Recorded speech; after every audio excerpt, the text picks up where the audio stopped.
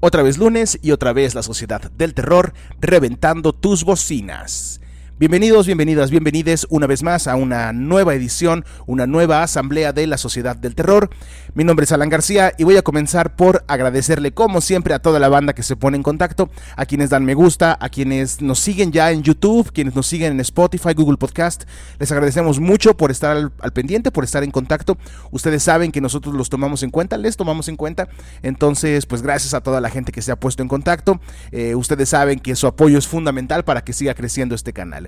En el episodio de hoy vamos a hablar acerca de películas basadas en las novelas de Stephen King. Hice por ahí mi top 10, entonces pues traigo algunas obras, algunas películas muy interesantes, quizá algunas que ni siquiera conocían, probablemente el número 1 seguramente ya saben cuál es, pero pues quédense para revisar el top 10 completo. Por ahí aparecen nombres pesados: David Cronenberg, George Romero. Entonces, pues bueno, por ahí hay algunos directores que pues enlazaron un poco su trabajo con el del gran maestro del terror contemporáneo Stephen King, y traemos un conteo, un top 10 en el día de hoy. Además, información acerca de Last Night in Soho, esta película protagonizada por Anya Taylor-Joy, que pues está dando de qué hablar como siempre las nuevas películas. Y pues nada, el día de hoy voy a ver Halloween por fin, a ver qué tal. Entonces pues ya tendré próximamente mi reseña de la nueva película de Halloween. Por cierto, para cuando este episodio se esté lanzando, estaremos llevando a cabo un torneo de cintas de terror, un torneo de películas de terror en nuestro canal, en nuestra cuenta de Instagram, La Sociedad del Terror en Instagram. Nos pueden seguir, vayan, en cuanto estén escuchando esto, vayan al Instagram. Seguramente debemos estar apenas en la primera o en la segunda ronda del torneo de cine de terror, donde su votación va a decidir cuál es la mejor película de terror de esta lista. Muchísimas gracias a todos y a todas una vez más. Esto es La Sociedad del Terror. Comenzamos. Y comenzamos con esta información acerca de la nueva película de Edgar Wright, este director que presenta la película Last Night in Soho, o La Última Noche en Soho. Si recordamos, Edgar Wright es director y co-guionista de Shaun of the Dead y Hot Fuzz, dos de las tres películas de la trilogía Cornetto, estas cintas pues medio de terror, medio de zombies, medio de comedia, que pues fueron muy muy famosas en la década del 2010, cintas inglesas. Pues ahora él presenta esta cinta llamada Last Night in Soho, o La Última Noche en Soho en Latinoamérica, como va a ser conocida, que es, como ya les decía, protagonizada por Anya Taylor-Joy. Y pues esta cinta cuenta la historia de una aspirante a cantante y modelo, me parece, en la década de 1960 en Londres, particularmente en el barrio del Soho, y que pues rodeada de misterio, rodeada de ciertas cuestiones como paranormales, esta actriz o esta aspirante a actriz, a cantante, pues comienza a tener ciertas vivencias macabras. Anya Taylor-Joy, que la recordamos en la cinta de The Witch, La Bruja, gran película, definitivamente una gran película, y pues ahora es protagonista de esta cinta. Estará disponible a partir del 29 de octubre, ya no falta mucho. Vamos a ver qué trae bajo la manga: El misterio de Soho, La Última Noche en Soho, o simplemente Last Night in Soho de Edgar Wright, esta cinta que está próxima a estrenarse en el mundo. Me parece que ya se estrenó en algunas partes, ya la pueden encontrar seguramente en los canales piratas, pero pues mejor aguántense, espérense, vean la original y apoyemos el cine de terror. Y antes de comenzar nuestro top 10, sí me gustaría hacer un comentario, para ser justos, de la nueva serie de Chucky, este reboot creado y dirigido por Don Mancini en formato de serie de televisión, que acaba de salir, apenas acaba de estrenar el segundo episodio, y debo decir que ya los vi los dos. Qué buena serie, hasta ahora va muy bien. Creo que el lenguaje que están utilizando, el lenguaje visual, es muy ad hoc, como hablándole un poco a la juventud, aquellos y aquellas que a lo mejor no crecieron con las películas originales, que a lo mejor solamente conocen pues desde la semilla de Chucky, el hijo de Chucky en adelante. Pues esta serie les habla, yo creo, a estos jóvenes, a esta juventud que no conoce las películas originales. Está muy bien hecha, está muy bien realizada, mantiene un poco la línea del Chucky pues manchado, humorístico, y al mismo tiempo pues le da como una actualización, ¿no? Lo trae al 2021 de una manera muy acertada. En verdad es una gran serie, es un esfuerzo muy interesante, sobre todo después de lo último que se había hecho de Chucky, que era basura con todas sus letras. Entonces les recomiendo que vayan a ver Chucky, la serie la pueden ver en Star Plus en México, o en Sci-Fi. En Sci-Fi lo pueden ver en Estados Unidos, USA Network, pero en México, Latinoamérica, lo pueden ver vía Star Plus o en los canales piratas. Ya saben, perfectamente vale la pena. Dense una vuelta para ver Chucky, esta serie que está dando mucho de qué hablar. La neta sí vale la pena, está entretenida, chéquenla y ahí me dicen qué les pareció. Stephen King es probablemente uno de los escritores más prolíficos de la segunda mitad del siglo XX, en cuanto al terror se refiere al menos, y pues como tal, muchas de sus obras han sido adaptadas al cine. Si mal no recuerdo, son cerca de 100 de sus películas, o al menos 60, entre 60 y 70 de sus obras, que han sido adaptadas en película. Por lo tanto, hubo mucho de dónde escoger, hubo mucha tela de dónde cortar para hacer este top 10.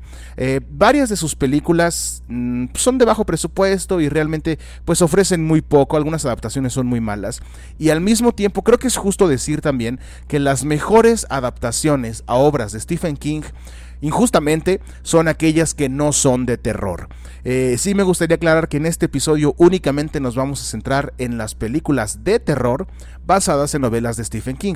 Sabemos, por ejemplo, que The Green Mile o Stand By Me son grandes cintas, probablemente las mejores películas que se han hecho adaptadas a una obra de Stephen King. Sin embargo, ninguna de las dos son de terror, por lo tanto pues no aparecen en este conteo. Me centré únicamente en el cine de terror. Entonces pues bueno, estoy seguro que van a saber, o que ya saben mejor dicho, cuáles son algunas de las cintas que van a aparecer en este conteo. Algunas otras seguramente serán una sorpresa. Entonces pues quédense, aquí comenzamos nuestro top 10 películas basadas en novelas de Stephen King. En el número 10 encontramos Carrie, película de 1976 de Brian De Palma, protagonizada por Sissy Spacek, Piper Laurie y Amy Irving.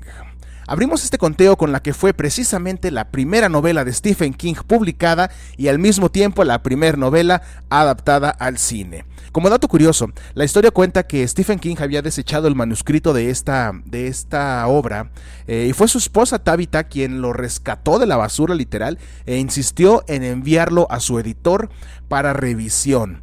Menos de un año después, el libro se convertiría en un bestseller certificado y el primero de una larga, muy larga lista de éxitos. Con respecto a su esposa, el mismo Stephen King ha mencionado públicamente que gran parte de su éxito se lo debe a ella. Entonces, pues bueno, honor a quien honor merece.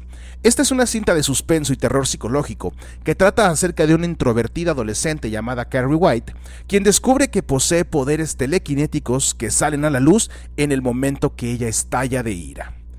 Además, eventualmente se da cuenta de que las humillaciones y los malos tratos que recibe constantemente en su escuela, principalmente por parte de su mamá, quien es una fanática religiosa que se encarga de destruir toda autoestima que pueda generar Carrie, pues pueden ayudarle también a disparar esta extraña capacidad que tiene su mente. Una película dura y cruda con todo el sello de Brian De Palma. Tiene una cinematografía preciosa, visualmente es una película muy interesante, además de que pues es una cinta muy bien realizada con una producción de primer nivel que te mantiene en suspenso durante toda la presentación. Esta película alcanzó para una secuela y un remake por ahí del 2000 y tantos, pero esta cinta, la original de 1976, se erige muy superior a ambas y por eso ocupa el lugar número 10, Carrie, la ira, cinta de 1976 dirigida por el gran Brian De Palma. Lugar número 9, Salem's Lot, película de 1979 dirigida por Tobe Hooper y protagonizada por James Mason, David Soul y Bonnie Bedelia. Una de las películas de terror que ha dejado mayor huella en la cultura pop, Salem's Lot es una adaptación al cine dirigida por el gran Tobe Hooper, quien se apropia totalmente de esta historia de vampiros escrita por Stephen King y la envuelve en un velo de misterio y terror. La cinta cuenta la historia de Ben Mears, un afamado escritor que regresa a su pueblo natal, Jerusalem Slot, conocido simplemente por los locales como Salem Slot, con la idea de escribir una obra tomando como referencia una antigua residencia de su casa, la residencia Marston, que es una casona vieja rodeada de leyendas, que sobre todo se encuentra como habitada, se dice, por el mismísimo demonio. Eventualmente, Ben Mears se dará cuenta de que no es el demonio quien habita ahí, sino es un antiguo póster chupa sangre que busca convertir al pueblo completo en sus esclavos. Esta cinta rediseña al vampiro tradicional, al vampiro de Bram Stoker, dotándolo de habilidades y características distintas, haciendo de Salem Slot una cinta en verdad terrorífica que te somete a una atmósfera oscura y siniestra durante toda la cinta. Con algunas de las escenas más memorables en lo que al cine de vampiros se refiere, Jerusalem Slot es una gran cinta de horror totalmente recomendada para esos maratones de películas de vampiros. Si a ustedes les gusta la onda de los seres que no pueden ver la luz del día, pues entonces Salem Slot es una gran película. Sí tiene algunos defectos, quizá podría pecar de aburrida, sobre todo al principio, pero definitivamente es una película que se defiende muy bien. Es quizá una obra más ambiciosa, es una obra muy ambiciosa que quizás se puede llegar a quedar corta en lo que pretende, pero aún así es muy interesante, es un esfuerzo muy bueno realizado por Hooper y compañía, donde por cierto la mano de Toby se nota durante toda la cinta. Entonces esta es una película muy disfrutable, terrorífica, que también es producto de su tiempo, entonces tiene algunas fallas, repito, sin embargo es una muy buena cinta y por tanto ocupa el lugar número 9. Octavo lugar, The Dark Half o La Mitad Oscura, cinta de 1983, dirigida por George R. Romero y protagonizada por Timothy Hutton, Amy Madigan y Michael Rooker. Quizá la mayoría de ustedes ya lo sabe, pero Stephen King escribió durante la década de los 80 varios libros bajo el seudónimo de Richard Bachman, que por cierto, uno de esos libros llamado Rabia, se ha visto envuelto en una terrible polémica en los últimos años por su conexión, pues desafortunada, con los tiroteos escolares que han sucedido en Estados Unidos, o que sucedieron en Estados Unidos en la segunda mitad de los 90.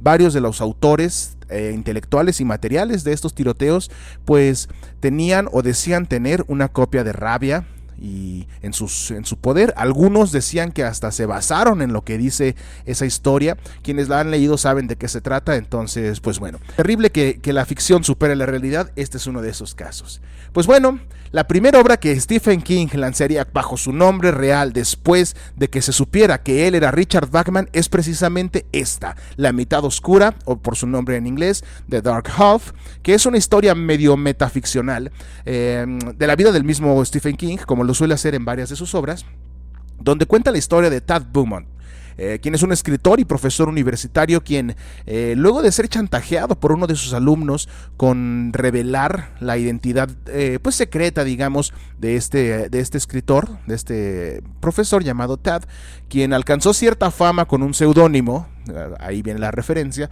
En la historia este escritor alcanza cierta fama con un seudónimo llamado George Stark, quien es una especie de pluma fantasma, y cuando uno de los alumnos de Tad descubre que él es en realidad George Stark, pues intenta chantajearlo de alguna manera, y para evitar esto, Tad Beaumont decide hacerle un funeral a su alter ego, aunque pues este hecho luego da pie a una serie de asesinatos relacionados con la vida de Tad Beaumont, quien poco a poco comienza a perder contacto con la realidad y empieza a tener pues cada vez fantasías más extrañas. Una cinta con actuaciones de primera. Siento que es también autorreferencial, no solo para Stephen King, sino para el mismo Romero, quien por lo general no recibe reconocimiento cinematográfico si no es a través de su alter ego, que es este padre de los zombies. Las cintas más personales de Romero por lo general no reciben el reconocimiento que recibe todo lo que tenga su nombre e incluya muertos vivientes. Siento que en ese caso creo que ahí está un poco la relación o la identificación, digamos, de Romero con Stephen King. Esta es una cinta más que disfrutable, es en verdad una cinta perturbadora, verdaderamente siniestra, que como ya les comenté, tiene muy buenas actuaciones, la dirección es muy buena y Fundamentalmente es una cinta muy entretenida, una vez más producto de su época, ¿sí? Tiene muchas características del cine ochentero que yo en lo personal disfruto. Eventualmente puedan parecer demasiados clichés, pero bueno, es una cinta igual de disfrutable que la mayoría de las que hemos hablado aquí, y por eso ocupa el lugar número 8 de la lista. En el séptimo lugar, La Zona Muerta o The Dead Zone, película de 1983 dirigida por David Cronenberg, y así es, el mismísimo Cronenberg dirigió una cinta basada en la novela de Stephen King y es protagonizada por Christopher Walken, Martin Sheen y Brooke Adams. Una película tremendamente infravalorada en mi opinión. La Zona Muerta es una cinta que cuenta la historia de Johnny Smith, quien luego de despertar de un coma de 5 años se da cuenta de que tiene una extraña habilidad, la capacidad de ver el futuro de las personas al tocarlas. Luego de un pequeño periodo de adaptación, comienza a hacer uso de su particular don para colaborar con la policía en una serie de asesinatos que eventualmente lo llevarán a Greg Stilson, un candidato a senador quien, además, Johnny descubre al tocarlo, eventualmente llegará a ser presidente de Estados Unidos y será el responsable de una catástrofe nuclear. A partir de ahí, nuestro protagonista debe buscar la forma de detener el fin del mundo y para hacerlo necesita acabar con Greg Stilson. Esta es una cinta muy interesante que plantea un dilema moral acerca de, qué pasaría si pudieras viajar al pasado y conocieras, por decir algo, a Hitler 15 años antes de que fuera este ser tan despreciable y tan popular. ¿Harías quizá lo necesario para que no pasara? ¿Lo matarías? Pues esta historia plantea un poco esa premisa. Una cinta de suspenso que maneja la tensión de forma magistral, además de que visualmente es otro pedo, es una cosa imposible de describir con palabras. Cuenta con actuaciones de primera y obviamente una dirección muy bien marcada de la mano de David Cronenberg, que honestamente también se vio bastante light, bastante más ligero que en otros trabajos, otras producciones que él mismo ha hecho. En este caso le bajó un poco la mano a lo escatológico, a lo choqueante, y le entró más un poquito a lo atmosférico, yo creo, le entró más por ahí. Entonces, esto es una cinta medio de acción, medio de terror, que en verdad es muy disfrutable, es muy entretenida, dura poquito más, alrededor de 2 horas, si mal no recuerdo, pero se te va como agua las 2 horas. Es realmente una cinta muy buena, muy entretenida, que para los domingos en la tarde, cuando se nos antoja ver algo ligero, pero que nos mantenga pegados a la pantalla, esta es una excelente opción.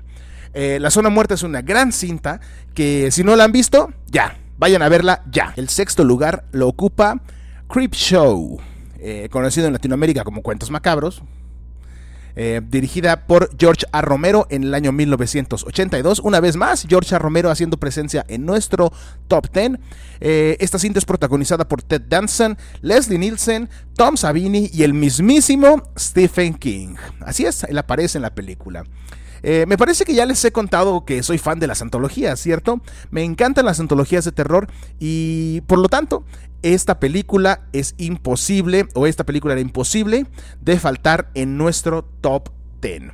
Esta delirante antología de terror, con un guión original escrito por Stephen King, con excepción de 2 de los cortometrajes. Esta antología tiene 5 cortometrajes, 3 de ellos son de un guión original de Stephen King, mientras que los otros 2 sí son basados en cuentos que el mismo King ya había publicado con anterioridad, pero son 3 historias originales, 2 historias basadas en cuentos.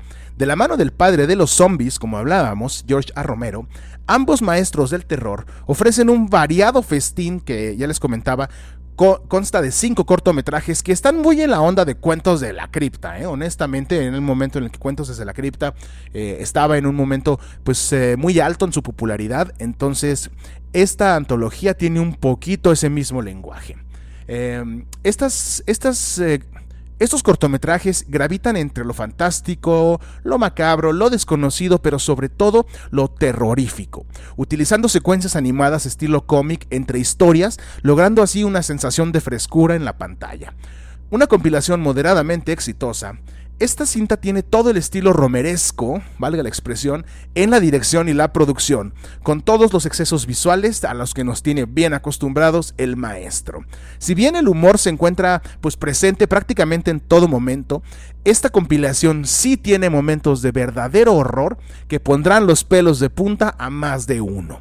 Además de que tiene muchas escenas que han sido pues parodiadas y retomadas hasta por los Simpson, Creepshow es una cinta que alcanzó una secuela algunos años después, que también tuvo cierto nombre, pero la original, esta cinta es una opción muy distinta a lo que nos tenía acostumbrados Stephen King con sus trabajos, y creo que con una creatividad o con una alta carga creativa, siento que se logra una compilación muy interesante. Creepshow ocupa el lugar número 6 de nuestro conteo. En el quinto lugar tenemos a Los Niños del Maíz. Así es, The Children of the Corn, película de 1984 dirigida por Fritz Kirsch y protagonizada por Peter Horton y Linda Hamilton. Un filme de verdadero horror. Esta cinta cuenta las historias de Burt Stanton y Vicky Baxter, una joven pareja que se encuentra viajando por el Nebraska rural, esta zona pues llena de maizales por el medio oeste de los Estados Unidos, quienes tienen un accidente en el pequeño pueblo, ficticio obviamente, de Gatlin, Nebraska, y pues se quedan en él para investigar una particular situación. Al parecer no hay ni un solo adulto en todo el pueblo. Eventualmente, descubrirán que se encuentran parados en un lugar donde cada año, y para asegurar una buena cosecha, los niños locales rinden un tributo muy particular a el que camina detrás del maizal, una entidad pues desconocida que tiene sed de sangre y con quien además sostienen un oscuro pacto que lleva a que no haya ni un solo mayor de 18 años en toda la comunidad. Una película en verdad terrorífica, que tiene actuaciones muy interesantes, una dirección muy buena y que en todo momento pues los niños se ven bastante macabros, como sabemos.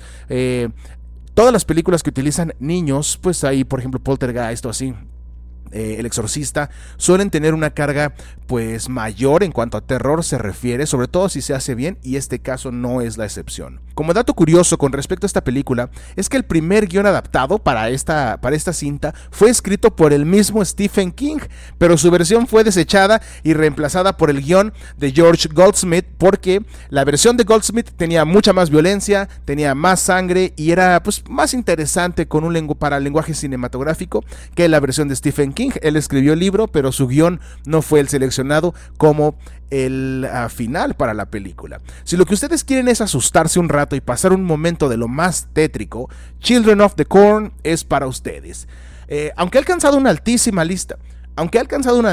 cantidad de secuelas, si mal no recuerdo creo que tiene 8, solo la número 2, solo Children of the Corn 2, medio se rescata, al menos a mi gusto, por lo que yo les sugiero que se queden con la original, una excelente cinta del año 1984, Los Niños del Maíz, ocupa el lugar número 5 de nuestra lista. En el lugar 4, y acercándonos ya a los lugares de honor, encontramos Christine, película de 1983, dirigida por el gran maestro John Carpenter y protagonizada por Keith Gordon, John Stockwell y Alexandra Paul.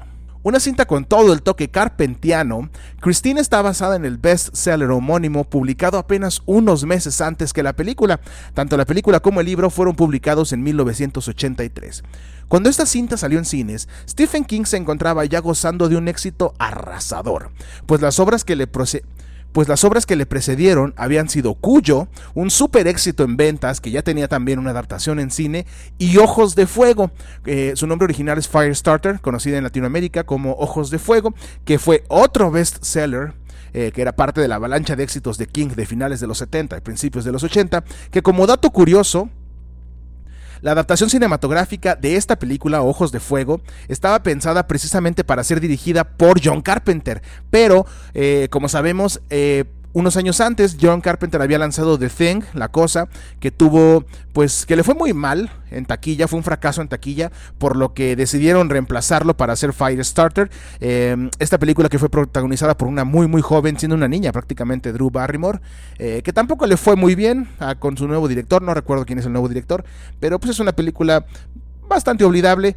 El libro es mucho mejor, en este caso el libro es mucho mejor, pero bueno, la película de Firestarter, que iba a ser dirigida por Carpenter, pues eventualmente lo cambiaron y él fue a dirigir Christine algunos años después. Esta cinta cuenta la historia de Arnie Cunningham y su mejor amigo Dennis Wilder, quienes son polos opuestos en cuanto a personalidad.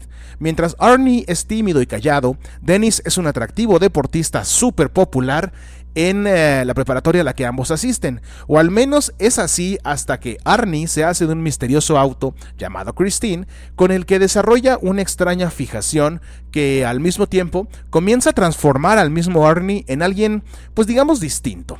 Eventualmente esa fijación y una serie de asesinatos en extrañas circunstancias comienzan a levantar sospechas de que el auto puede estar maldito.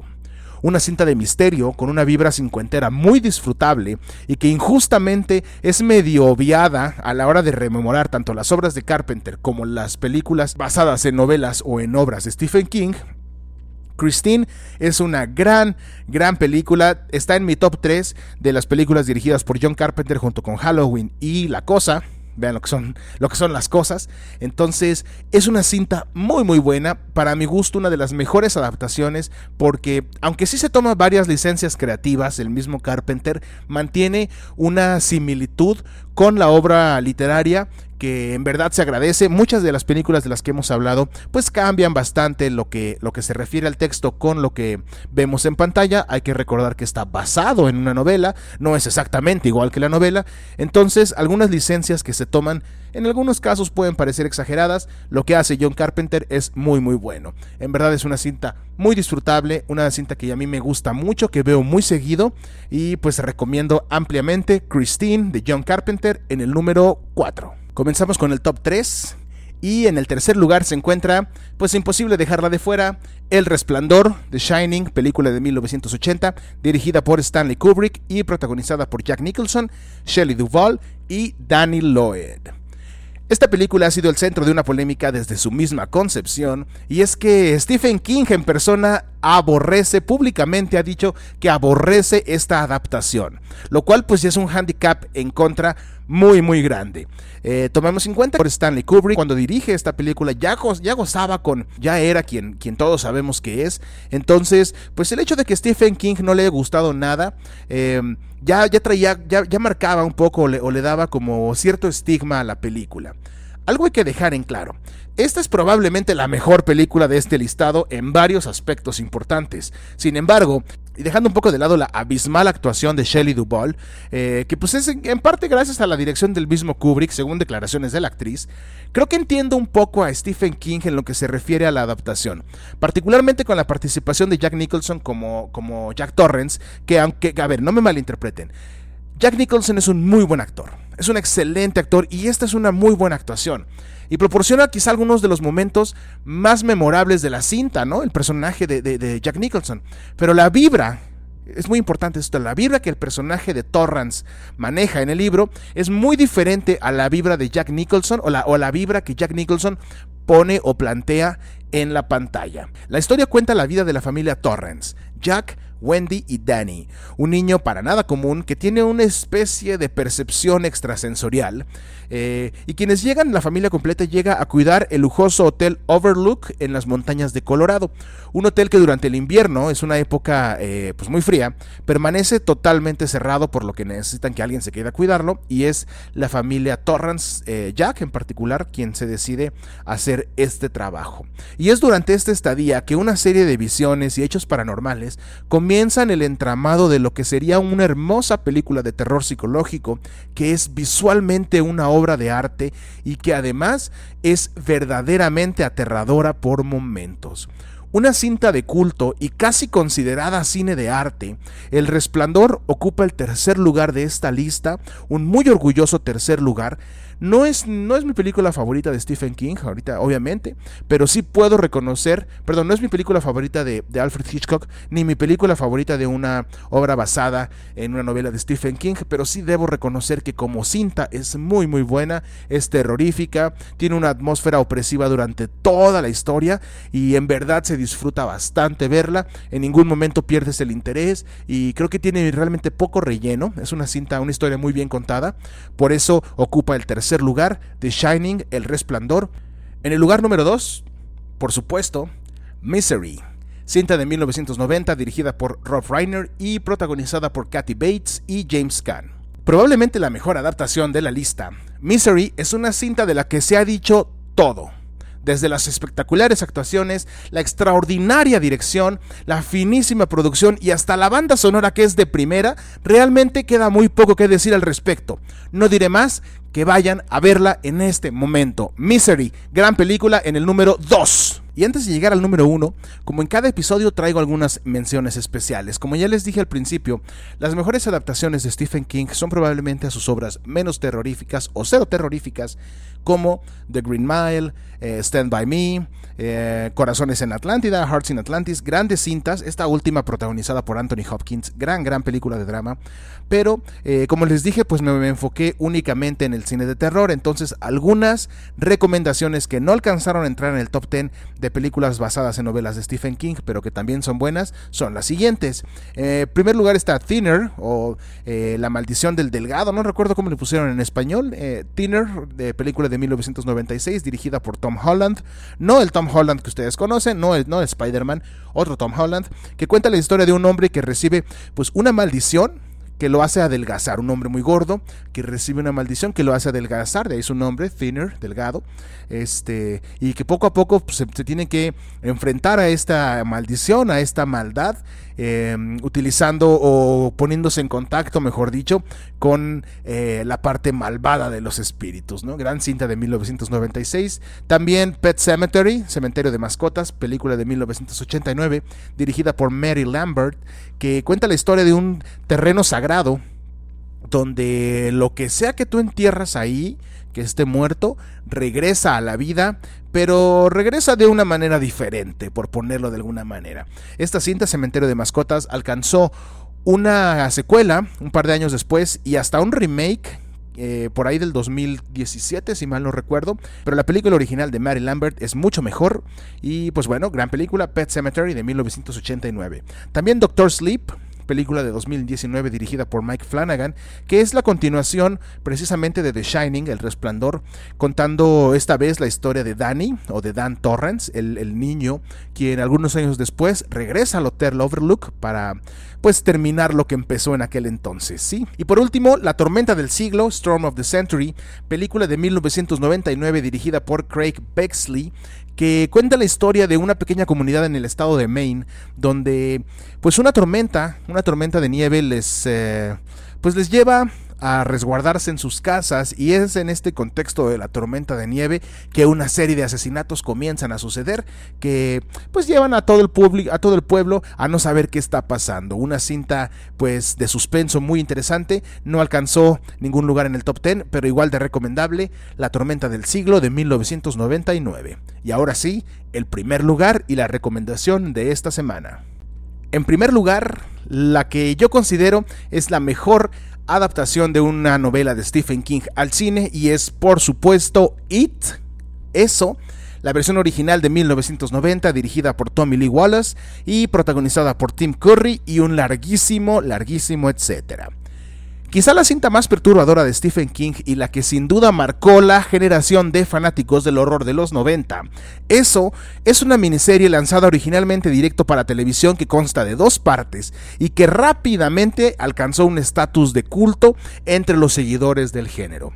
Aunque bastante recortada en función de la obra que fungió como base, que siendo honestos es una de las mejores, al menos desde mi perspectiva, It, la obra literaria, es una de las mejores obras de horror de la segunda mitad del siglo XX y pues prácticamente era imposible llevarla a la pantalla grande con todo lo que eso implicaba, con toda la historia, así que la tuvieron que recortar y pues sí se nota un poco, ¿no? Sin embargo, pues esta cinta explora uno de los mayores temores del ser humano. ¿Cuál es? El miedo mismo y sus distintas expresiones. La historia, que como ya les comenté estaba dividida en 2 partes originalmente, cuenta la historia del Club de los Perdedores, un grupo de 7 amigos de la ciudad de Derry, Maine, una ciudad ficticia también, donde suceden algunas de las historias de Stephen King. Esta ciudad de Derry junto con Salem Slot, pues fungen como pues el hogar de varias historias de King, ¿no? Este grupo de amigos, el Club de los Perdedores, durante un verano de su niñez, combaten un maligno ente que azota la ciudad. 17 años después, ese mismo ser se vuelve a hacer presente en el pueblo, por lo que el grupo debe reunirse para terminar lo que iniciaron algunos años atrás. Un parteaguas en el cine de los 90. Eso es una cinta que no solamente ha envejecido muy bien, más allá de sus pues efectos especiales ahí medio chafones propios de la época. Entendamos también que fue una película de bajo presupuesto en su momento, pero ha envejecido muy bien y además ha logrado lo que muy pocas cintas de terror en la historia: traspasar las fronteras del género y volverse parte del imaginario colectivo a nivel mundial, gracias en gran parte a la espeluznante actuación de Tim Curry en el papel de Pennywise el payaso. Aunque hubo un remake hace algunos años que no estuvo para nada malo, Hubo un remake hace algunos años que desde mi perspectiva pues no fue nada malo, fue muy disfrutable, entretenido. Siento que le faltó o no le llegó al alma el espíritu que tenía la versión original. A mi gusto es muy superior, termina siendo superior. Quizá tenga que ver la nostalgia, quizá tenga que ver que pues esa cinta fue probablemente por la que me volví fan del género del terror. Gracias a esa película fue que me atrapó el género y desde ahí pues no me ha soltado. Entonces, quizá todas esas razones tengan que ver que para mí eso ocupe el primer lugar de nuestra lista. Y si han llegado hasta aquí, quiero agradecerles por habernos acompañado en esta asamblea de la Sociedad del Terror. Estamos a unos días ya de Halloween, por lo que el cine de horror no debe quitarse en ningún momento, debe estar 24 horas transmitiéndose en sus pantallas. Muchas gracias a toda la banda, que tengan muy buena semana. Estamos en nuestro torneo de películas de horror en Instagram, vayan a checarlo, a ver en qué ronda vamos cuando estén viendo esto. Y pues nada, que tengan muy buena semana, que tengan muy buen día. Les agradezco mucho por habernos acompañado. Adiós.